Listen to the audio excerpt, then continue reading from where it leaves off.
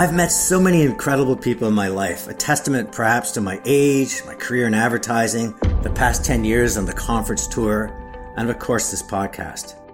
I find myself attracted to people with magnetic personalities, those who radiate positivity and possibility.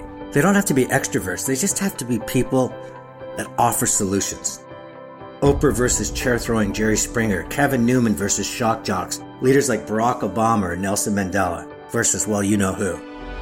The same holds true in the private sector, leaders who make things happen and have the courage and conviction to do what is right and to remain calm in the face of chaos. And life? Well, today it's easy to criticize, sitting in your lazy boy chair as you volley spitballs like a Gatling gun. But tell me something important. Because there's only one you. That's the secret that everybody forgets. Offer a solution. If you step into who you really are, you have no competition in this world. You know, there's nobody who could do you, who could write like you, who could speak like you, who could tell the stories that you could tell, who can bring the expertise, because you're this amalgam of all of the little particles that make up the unique you. Offer something that can help others. If we're trying to elevate our business, if we do speak our truth, and if we do allow all of those, aspects of ourselves to shine through in our brand, let's say, then we stand out. Because everybody else who hasn't figured out the secret are trying to assimilate. They're looking to the left and the right to figure out what everybody else is doing and saying, well, that must be right, so I'm going to do that. And the people who have found their swagger go, oh, I'm just going to do me. My guest today is someone with a magnetic personality. First time I met her was many years ago, and I was captivated by her energy, her love for creativity, and her swagger. You're listening to the iHeartRadio Canada Talk Network, and this is Chatter That Matters with Tony Chapman, presented by RBC. It wasn't staged or orchestrated, it was real. She knew she could put a positive dent in any situation. Create a campaign that needed to be created, a team that needed a lift, an agency that needed a win. And interesting enough, many years later, she writes a bestseller called Swagger, and her subtitle says it all: Unleash everything you are and become everything you want. Her name is Leslie M., and this is her story. Leslie M., welcome to Chatter That Matters. Wow, to have an intro that includes Oprah, Barack Obama, I'm not sure if that was intentional, but I will take it. You are in that vein, and I think the audience is going to quickly find that out. Now, true confession, as you know, your sister Erica M. was on my radio show and podcast a year ago. I've been impressed by both of you for years, and I first was going to do a show with both of you, but I realized that was just too much content to try to pack into 40 minutes. So I'm glad to have you on now. Well, it is. The two M sisters is a lot for anyone to take at one time. Let's begin with your family mythology. You were a phenom, some would argue a handful from day one. So I hear you were sitting up at 4 months, walking at 8 months, wrecking havoc by 18 months. Is all of that true? Oh, and then some. The stories that were told around the kitchen table while I was growing up, it was always, and then Leslie did this crazy thing. And then my mother told a story about how I was months old. They were still counting my age in months. And she comes into the kitchen and to discover that I have figured out how to open the drawers next to the fridge, to use them as steps to then climb up on top of the refrigerator, where my mother wisely hid the cookie jar. And she found me sitting on top of the refrigerator eating cookies from the cookie jar. So you're a square peg that never fit in any hole. What did your teachers think of you? I mean, when your parents must have been very happy to see you go off to school and to leave them alone for a couple hours every day. I think 95% of them hated me with a profound passion because they didn't know what to do with me. I was labeled unmanageable. I think I was unmanageable because the way that people tried to manage me was through control and dominance. The more you tried to hold me down or hold me back, the more I would push against whatever it was. It didn't matter if it was good for me or right for me. It was the principle in general. So I was super precocious and super bright. I got bored very easily. I for sure had undiagnosed ADHD. I created chaos all the time. I locked my teacher in the cupboard in grade 2. But every once in a while, a teacher would come along who understood what I was all about, who understood my intention and my passion, because I was always for good. Never hurt anybody. I would stick up for kids who were being bullied. I would put my body between them and the bully. I would take one on the chin. I was fearless, utterly fearless. And I could not stand for any kind of injustice. Oh, just hold on now for a sec, because it seemed very self-righteous, but you did mention but a minute ago that you locked your teacher in the cupboard. What were you defending there? Well, she was being a bully and I wasn't having it. I wanted other kids to see that they were not without power. They were not victims. Because that's how I always felt as a kid. I felt the world was trying to tell me that I was powerless. I knew that I was not, and it made me mad. But every once in a while, a teacher would come along who would gentle me, who understood what it took to get through to me. And then I was their love puppy. I would do anything for them. My music teacher all through my early grade school years was one of those, Mr. Mergler. And he understood that music was my love language. And it was easier for me to express myself. And he would invite me into his music room during recess and, during lunchtime. And he would play pop songs for me so I could sing. Those who were kind to me got kindness back. Were you ever part of a tribe? I remember in high school, I didn't really fit in with the jocks or the nerds, but, I felt I was kind of cool in my Pierre Cardin shirts and Levi cords and big, thick leather bracelets. Was there anything that you wore or did to sort of define where you belonged? Well, I actually kind of did the opposite. I mean, it was back in the day, and I became a new wave punk in the very early days of punk. And remember, I'm a suburban Montreal Jewish kid, and I shaved the sides of my head, and I had this faux hawk, and it was dyed purple, and people used to cross the street to avoid me. People would stare at me. They thought I was a complete freak because I was so ahead of my time, but I was following British trends. I loved that. So in fact, in many ways, I made myself more of an outsider through that because there weren't that many people in Montreal who were doing the same thing. But ultimately, I found my people, and I was a wild child. I was clubbing when I was 14. So what did your parents do to either encourage or discourage this sort of magic that was inside you? This inner swagger? They wanted to keep me safe. I think that was their biggest concern. It was that they thought I was going to get into trouble because I was this wild child. But they never told me to be anything other than I was. That was the beauty of how, my sister Erica and I were raised. We had, in particular, my mother, who would just tell us to embrace everything that we were. Don't let the world tell you that this is good about you and that is bad about you and this is acceptable and that's not. If you use all of it, you will become more powerful. And you have to listen to the voice inside of yourself, be driven by good intention. We were very much conditioned to be positive and to be good. Where did your mother get that courage and conviction? Because back then, women were kind of streamlined into administrative roles or nursing or teaching, expected to kind of, find their place in society in a subservient manner. She's programming you the other way. I come from a very long line of very strong Jewish matriarchs. Independent in business, way before women were encouraged to do that. They did it out of necessity. I also am the child of a Holocaust survivor, which I think helps you to appreciate the value of life and the beauty of it, worry less about controlling it and more about living it fully. So I think that was very much my father's influence, as he wanted to live his life fully. Didn't dictate to my mother what she could or couldn't do. My mother very much had her own passion and her own voice, did what she wanted to do. She was not someone to be held back anyway, because she was also a force of nature.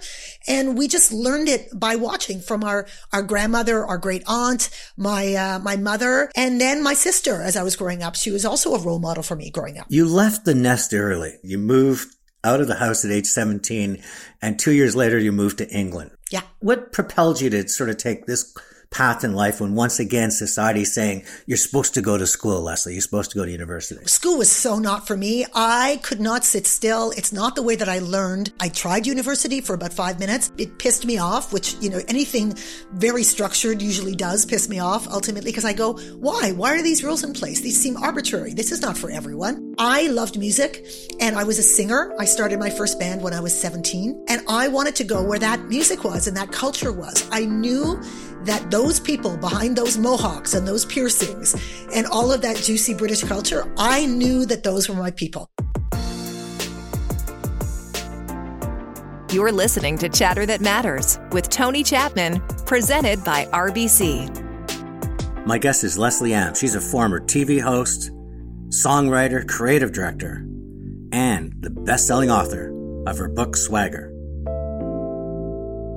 So what did you do in England when you arrived besides just wanting to be with that sort of punk scene? I looked for a music partner. Oh, they had want ads, people looking for bandmates and so on and so forth. And I looked for someone who was advertising for a singer that I felt might be right for me. I was kind of like a new wave soul singer, Alison Moyet from Yazoo or Annie Lennox. Those were my heroines.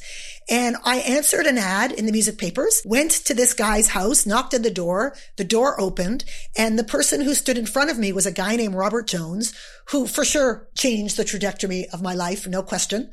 We were music partners for years, but Robert was also the head of acquisitions at the UK's top independent film company. Those two things combined definitely put me on the path which led me to where I am today. That sort of film direction also became very magnetic for you. Leslie Am saying, I can do music, I can do script writing, I can do content. So talk to me about where you realized that you needed to have a lot of things feeding into you for you to sort of synthesize and put back in the world. I could always write. That was the thing that I was known for growing up, was I was always a very strong writer and a very confident writer. And that of course played into being a songwriter. To write and translate that into songs is a big thing. When I started working with Robert, we spent so much time together, hours and hours in the studio and rehearsing and whatever. And sometimes it's really boring. And he would give me scripts and say, have a read of this and tell me what you think. I just want your opinion. And I very quickly started to fall in love with the art form of screenplay and the structure of it. I was able to sort of decode it and understand the patterns and the nuance. And there is a very rigid structure to screenplay once you've read enough of them. And I fell in love with it. I formally very quickly became a script reader. Basically, production companies and film companies get all of these scripts sent to them, and they need to be able to distill them down and figure out, is this a good one for us? Is it what we're looking for? So they hand it to a reader who reads the script. By the way, I read very, very, very, very quickly. I read 2,400 words a minute. It's one of my crazy things that I learned how to do as a kid. And I would read a script, and then I had to distill the story down to a page. I had to write a log line, one word that described the entire plot, and then make a recommendation as to whether I thought it was worth doing. And you get paid. I was like, this is the best thing ever. So I started doing that to make money. I did that for Palace Pictures, which was Robert's company. I did it for Miramax, for Working Title. I was a Hugh Grant's reader for a while. I did all kinds of crazy stuff. It very much informed kind of what I wanted to do next as I was doing music. So what did you do next? Because from what I understand, you've had this great run in the UK, but by age 36, you decided to come back to Canada. We're better for it, but what made you do that? This screenwriting thing led me to write ideas for TV shows. And I would go in and pitch them to production companies. And on one occasion, I went in and pitched this idea. It was actually to a production company called Planet 24, owned by, remember Boomtown Rats? Remember that band? Of course. Bob Geldof was one of the owners of Planet 24, and another gentleman named Wahid Ali, who is today Sir Wahid Ali for his contribution to television. So it was a huge production company, very, very successful. And I went in to pitch these TV shows, just these ideas that I had to see if I could sell one. And I'm doing my, you know me, Tony, I'm doing my dog and pony. I'm all in, right, with my energy and my performance. And Wahid says to me, you should be on camera. You would be great on camera. And I went, oh, yeah, clearly, of course, you're a genius. Of course I should be on camera. And they hired me and gave me a talk show. I was like, this is my dream. But the problem was I wanted to be White Oprah and they wanted me to be Jerry Springer. And there was a vast disconnect. And after like 4 or 5 episodes, I sat down with Wahid and I said, I don't want to do this. This is not for me. This is not in keeping with my values. It's not what I believe in. I don't like it. I'm out. And so I left, but I realized that I could be on camera. And so I worked on camera for the next few years. I did a bunch of shows. I did a show called The Fashion Police. We were the OG Fashion Police. I did a show called The Fast Food Show, a live late night show called The Warehouse. But in the UK, when you're on camera a lot, you get all of the downsides and none of the upsides. You get kind of famous without any of the pluses of being famous. I realized I don't want this. This is not what I wanted. It was really a huge eye opener for me because I always thought that my path was leading towards being famous or using my charisma for some, big, huge thing, music stages and whatever. And I discovered, nope, it's not what I want to do. So you can't really unfamous yourself. You pack it up and you go home where nobody knows who you are. And so you come back to Canada. How did that feel? Did you come back as a hero, like you'd conquered that nation, or did you come back saying there's a lot more I need to do? Oh, yeah, I was terrified. A piece of my life had been lived, and I lived a lot of life in there. I mean, I did crazy things. I produced a documentary for the BBC, this whole PR company that I started on the side. I mean, I did everything that you could do. But when I came home, I felt like I had no grown-up saleable skills. I didn't really know how things operated in Canada because remember, I left when I was 19. So all of my formative adult years had been lived in the UK. So it was very weird. And I also came to live in Toronto because my family was here, but I knew nobody. I was starting from absolute scratch at 36, and I had never worked in the corporate environment ever. So I was terrified. I thought, what the hell am I going to do next? Nobody's going to want me. I'm too old and I don't have grown up skills. You become an absolute force in sort of this Madison Avenue, this sort of the golden days of advertising. How did that come about? I am someone who understands the power of transferable skills. So you don't have, a resume particularly, but you do have a lot of stuff that you know. And you got a lot of transferable skills. They're, if it works here, it's going to work somewhere else. So I knew I'm a writer. I'm a storyteller. I understand media intimately. I've worked in all kinds of media. I guess that would fly in advertising. It made sense to me. It didn't seem like it was that far a stretch. Only problem was I was 36 years old. I never worked in advertising and I had no portfolio. What do I have? I've got chutzpah. I got swagger, and I have determination, and I have storytelling skills. So I picked the biggest agency in Canada at the time. It's McCann, right? Was McCann. Found out who the creative director was on the digital side because I knew it was the new frontier, right? That was the era where things were just shifting into digital. Every single day, I just dialed the phone. And he didn't answer, and he didn't answer, and he didn't answer until he finally answered. I think it took me about 10 days of calling multiple times a day. I said to him, "You want me?" He said, excuse me, what? I said, "You want me?" He said, "I do." This was Carlos Garavito. "You want me bad. Let me tell you why you want me." And I told him why I would be an asset. So he was intrigued. He said, "Come in and talk to me." We had this amazing conversation that lasted for hours. He's a very educated, very erudite, very creative man. And we talked about everything but advertising kind of thing. And then he walked me down the hall to meet Peter Monk, who was the then president of McCann Digital. He walked me down the hall to meet their head of strategy, a woman named Lee Himmel, who we both know, who was also amazing. They sat me down after that and they said, "Okay, we're going to give you a shot. We're going to hire you as an intermediate copywriter." So if just for people that are not involved with advertising, an intermediate copywriter sounds important, but there's a lot of people in it. And this industry is a tough gauntlet to get to the top. You get to the top in a nanosecond. How did that come about? The superpower that I had was people.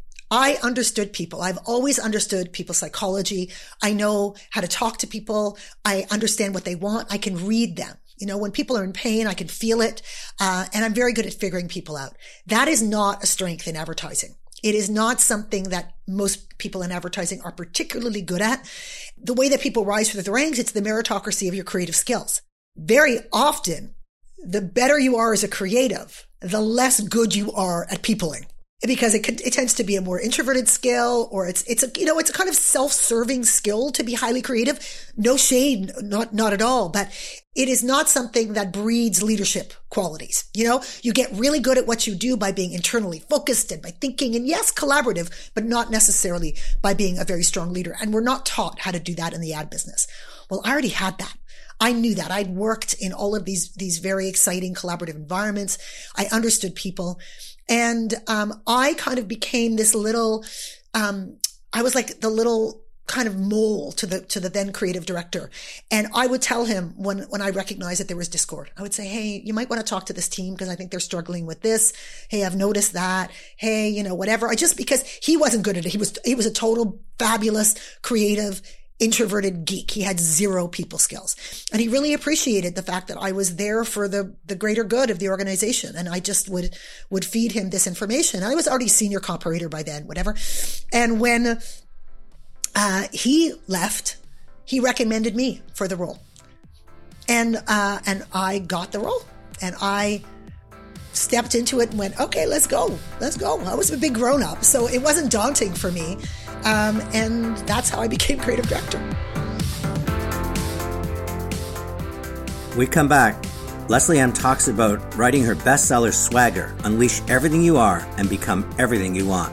The very people that you're working with are saying, I feel like I'm a failure. I feel like I don't know how to do it. I feel like I don't have it together. Everybody else has it together. I mean, look at you. You have it so together.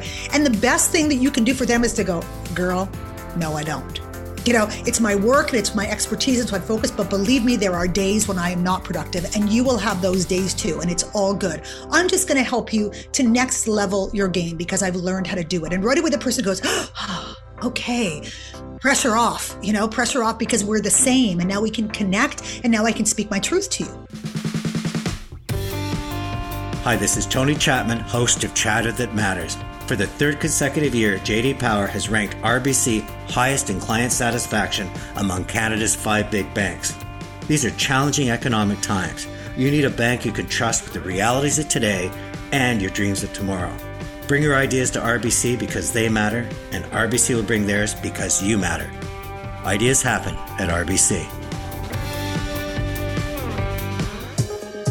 I knew that the message was bigger. I knew that the power and the potential for Swagger was much bigger than me. So I just feel like I'm a conduit, because that's what I'm all about. I'm tough mother love, So I wanted to hold people's hands, but give them a little smack on the bottom and go get it. You're listening to Chatter That Matters with Tony Chapman, presented by RBC. My guest is Leslie Ann. She's a former TV host, songwriter, creative director, and the best-selling author of her book, Swagger.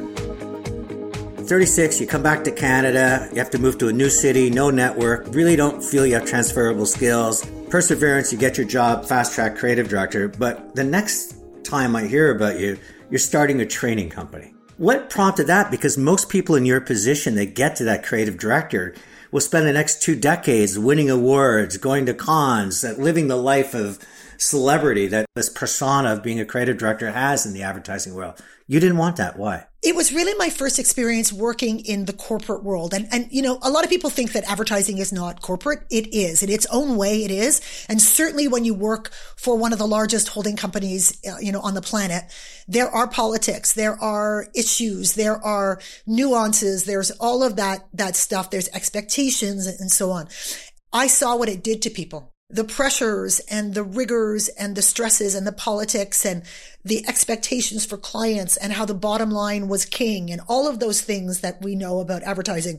I watched the impact that it had on the human beings that were in service of it.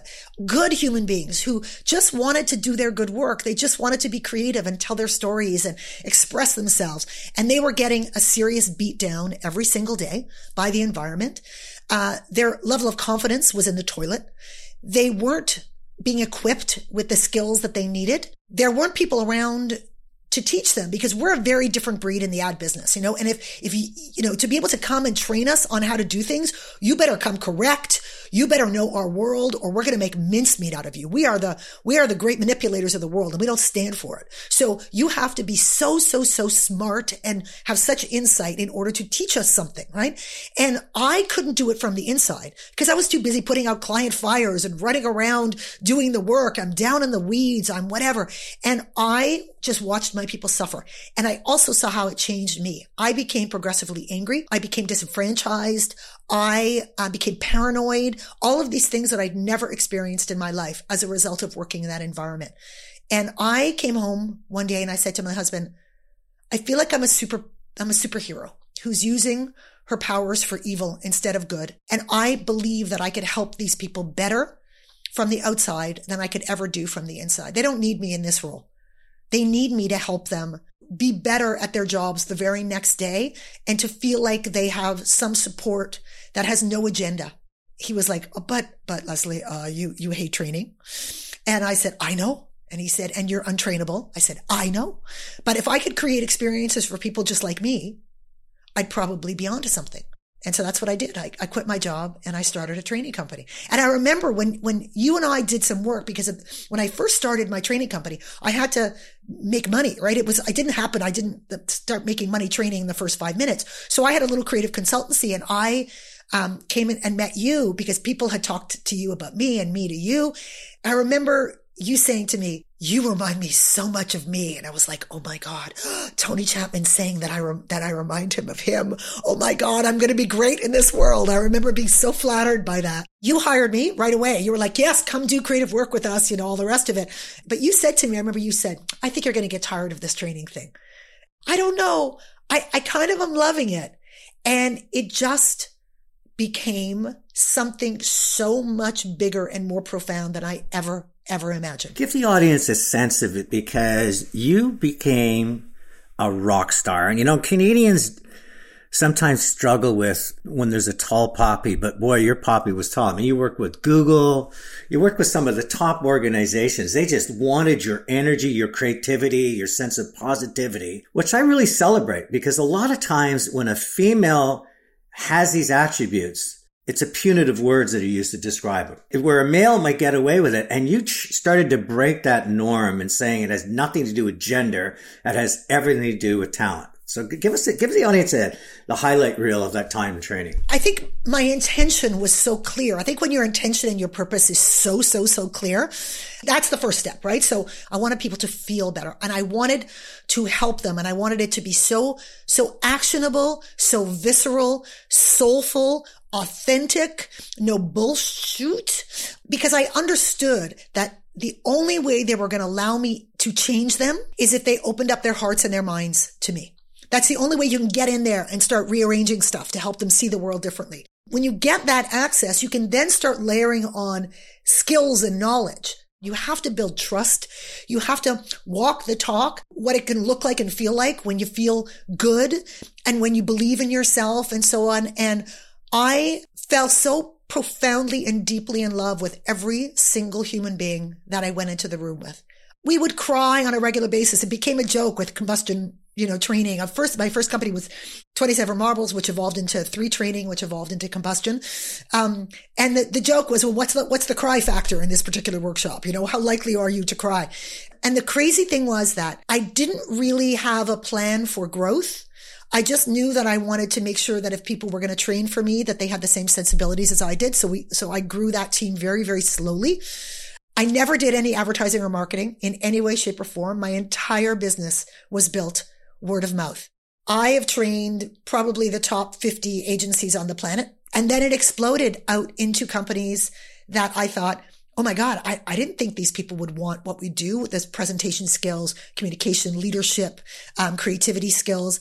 But before I knew it, I was training Microsoft and Google. We developed and delivered Google's global marketer training program. So talk to me about this young girl who wanted to become Oprah, to do a talk show and couldn't, is now suddenly become, in many ways, kind of the Oprah of swagger. After being in all of those rooms with all of those beautiful people for so many years, I started to see consistencies of mindsets, behaviors, consistency of ahas. What stopped people? What was getting in their way when they started to speak their truth to me, when they started to be revealed to me and trusted me, and I could see things shifting? I used to say to them, that's it right there. I see it. That's your swagger. That's your thing. And I didn't mean swagger in the show-offy, arrogant, in your face kind of thing. No. I was antithetical to that. I meant swagger in your ability to manifest who you really are and then hold on to it. And when people were able to do that, everything changed for them. Once they understood that their power lay in their authenticity. So I started to work with that and go deeper into that in the work that I was doing. And it evolved the kind of training that I was doing and the messages and the exercises that I was doing and so on. And I didn't want that experience to be limited to corporations who could pay for it for their people. I wanted anybody and everybody to get access to the information, and then they could do with it what they wanted. So I wanted to not just write a book that, was inspirational, which is great. No shade to inspirational books. But because of my training background, I wanted it to be as close an approximation to having me in the room with them, holding their hand and taking them through these experiences. So the book is filled with exercises, and here's what to do, and here are the steps that you're going to take, and here's what you're going to do if it doesn't work out, and here's what you're going to circle back to, and so on and so forth. And I shared all these amazing stories of the people who I'd worked with over years. And what was so beautiful, Tony? When I reached out and said, I would love to include your story, would you be willing to do that? Every single person said yes. And every single person said that I could use their real name. That makes me cry when I think about that. For somebody that doesn't like a lot of structure, and also someone that I see loves to walk into a room, feel the room, and then decide the song she's going to sing, how tough was it to put pen to paper and actually do this book? It wasn't that because remember, I come from a background of screenplay, right? I was script editor, script doctor, over years. So I understand the structure of writing. So that was a huge asset. I realized after that was a benefit that so many writers don't have. B, entrepreneurs and thought leaders, they don't have that at all. So they're flying blind when it comes to writing a book. The challenge for me was I started to write it, got into it, everything was great. And then my mother got very, very sick. My sister and I dropped everything and focused on taking care of our mother because she didn't want anyone to know that she was sick. My mother was while a very, very public person, she was also very private about things like that. How important was that time as you look and reflect on your life, having that time where you just said, I'm putting everything on hold, and you were putting on, both of you and your sister, it wasn't like you were, leaving administrative jobs. You were both in the process of creating the next new thing. How much now do you think that was incredible time well spent? Not just for your mom and doing the right thing, but just in terms of helping to define who you are? There was no question in our minds that this was what we were going to do because our mother was and still is the greatest force in our lives. She is our hero. For what she gave us, it was the very, very, very least that we could do in return. She'd been sick for 5 years and it had been very up and down, and we'd been there throughout, but then she got, very, very sick. We got to have the most incredible conversations with my mother, as you can imagine, because she knew she was dying. And we've always been very open in our family and able to speak our truth. So we were able to speak our truth about that as well. So we learned exactly what she wanted. She was able to say to us the words that every child wants to hear, about what kind of children we were for her and how much she appreciated it, which is a gift that most people don't get. So, for that alone, I would do it all over again to be able to have heard those words, from her.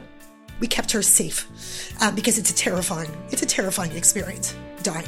It's a true test to your values. And I would, as I said, I would do it again in a heartbeat.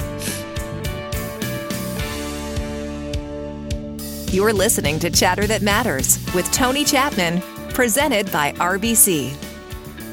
My guest is Leslie Amp. She's a former TV host, creative director, and the best-selling author of her book, Swagger. As we come near the end of the interview, this incredible tumbleweed that you are, but each time you tumble, you plant roots and do something quite extraordinary. So you're a tumbleweed that grows versus just tumbles. I understand what's next in fueling your creative passion is not just words to paper, but paint to canvas. Tell me a little bit about this whole new, how this painting thing came about. Oh my God, it's the craziest thing. I mean, I spent all my time on planes, traveling the world, doing keynotes and training all over the world and all of this stuff. And aside from boxing, because I love boxing, I'm a competitive boxer. Well, let's start talking just quickly. You became a competitive boxer on a creative challenge where I think, wasn't it not for charity? You were going to box somebody else? I joined the fight team for the fight to end cancer.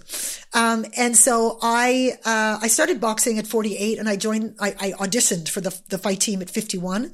And I fought my first sanctioned amateur bout at a black tie event in front of 900 people. So I've never had a hobby and I don't like to sit still. And during the pandemic, I was losing my ever loving mind, because everything just stopped. And my husband, who's very wise and the opposite of me, said, maybe you should get some paints. And I just laughed because I have zero artistic talent, a lot of creative talent, zero. I can't draw. I can't paint it to the point where if you played Pictionary with me, you don't want to be on my team because you're going to lose. Like I'm that bad. And he bought me paints anyway. He bought me some acrylic paints and I painted a couple of ugly trees and I was like, I hate this. And then I decided I'm going to try and paint a self-portrait just for fun. So I sketched this thing out and I painted it and it was not very good, but it was fun. I really enjoyed the process. And then I thought that makes sense that I would like to paint portraits because I love people. I wanted to inspire other people because I was having such a good time. So I started to post the paintings on social media and just talk about, here's what I learned today about painting and here's whatever, and just do it. And it's fun and don't judge. And I learned a lot about my own, creativity through the process. And then I swear to God, Tony, people started to lose their minds and they started to ask if they could buy the portraits. I was like, shut up. You could just have a portrait. I'm just, whatever. And one of my friends said, no, I want to respect your work, to which I laughed. He said, can I buy one of the paintings in exchange for a donation to charity? And I said, now you're talking my language. You sure as hell can. I have now painted, I don't know how many, but probably about 60 portraits. And I've sold probably about 15 for charity. And they're not cheap. Other people in my life have gotten so inspired by what I've been doing is they've also picked up paint. And one of my friends, for example, who lost his son during the pandemic, his son passed away, said that he was so inspired by my painting that he picked up a medium for the first time, and he's now painting these incredible paintings, and that it's the only thing that he's discovered that's helped him through his grief. So you never know. You never ever know. I mean, the secret really is tap into everything that you have, to leave nothing on the table, and then to share it with people. To share what you learned, to share your experience, to share your time if people want to talk about their stuff and their experience, and just to be a catalyst and a vessel, to be there to support. I'm a powerful human and I can contain a lot of stuff.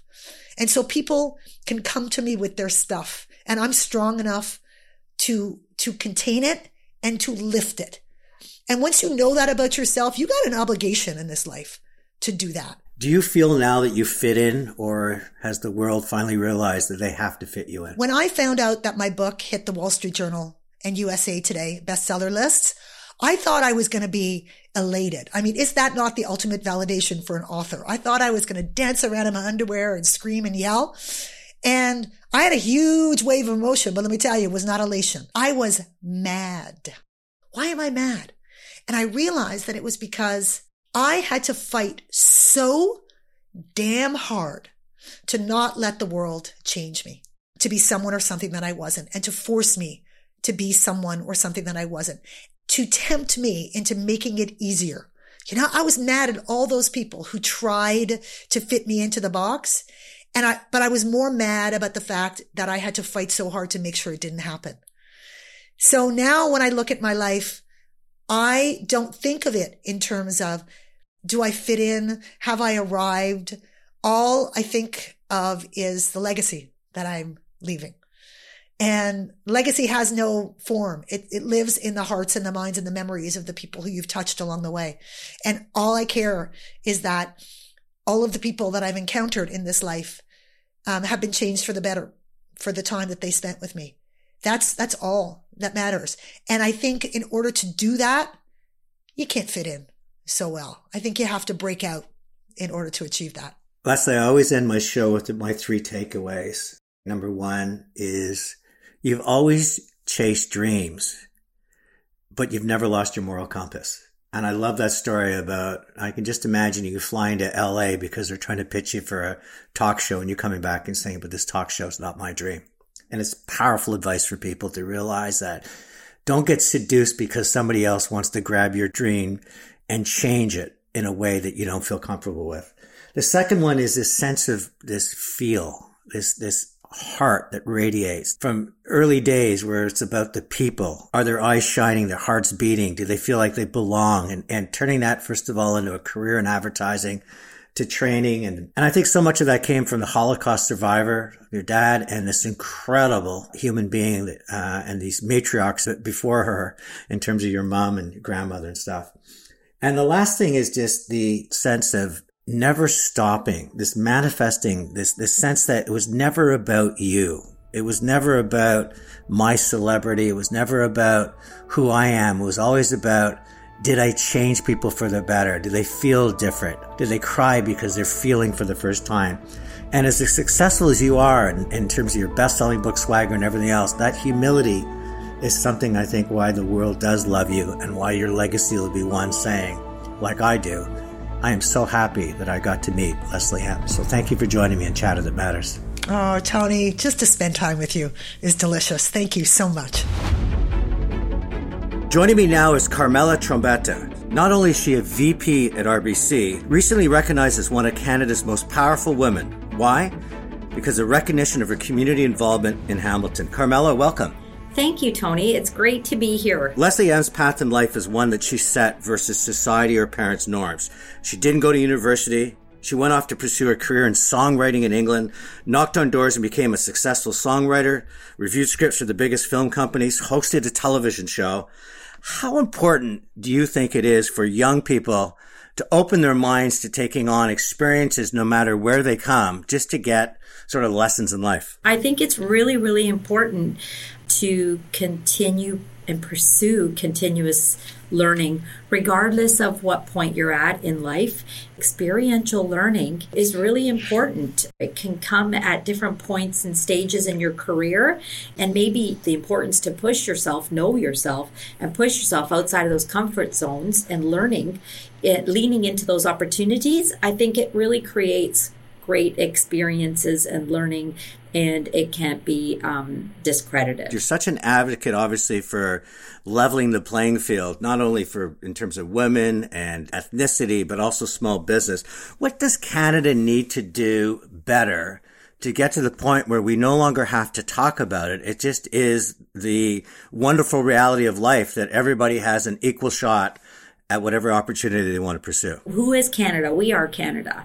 Have that core value of inclusivity, openness. It does start with every single individual and every single conversation. We need corporate Canada to contribute. And, you know, my organization, I think is a living truth of that. It's not just one of our core values. We put a lot of energy and we walk the talk. And I think that's really, really important. Let's talk about RBC. I mean, its mission, help clients thrive and communities prosper. And you're somewhat of a poster child. The Women's Executive Network just gave you this recognition as one of Canada's most powerful women based on what you're doing in your community in Hamilton. So share with us some of the reasons why you are one of their stars. It stems back to finding the purpose of what we're doing every day. And if you can link what you do every day to a purpose, a higher purpose, that's perfect. So I've been involved both externally at RBC with the community for many, many years, but not because I have to be, because I want to be. I was born and raised in Hamilton.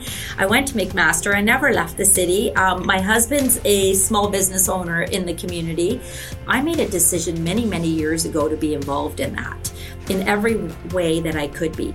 It started small. There's been many, many organizations. I've sat on boards. I chaired boards, the Chamber of Commerce, which was 9 years. I think about the initiatives and the advocacy that I participated in and helped move along.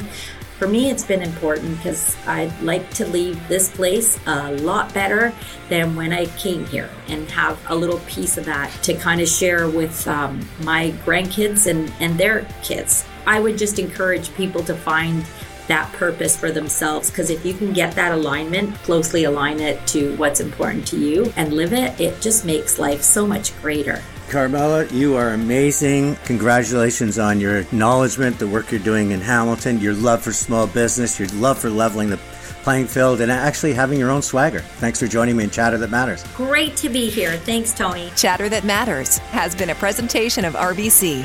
Fridays, join Tony Chapman for Chatter That Matters on the iHeartRadio Canada Talk Network. This is Tony Chapman. Let's chat soon.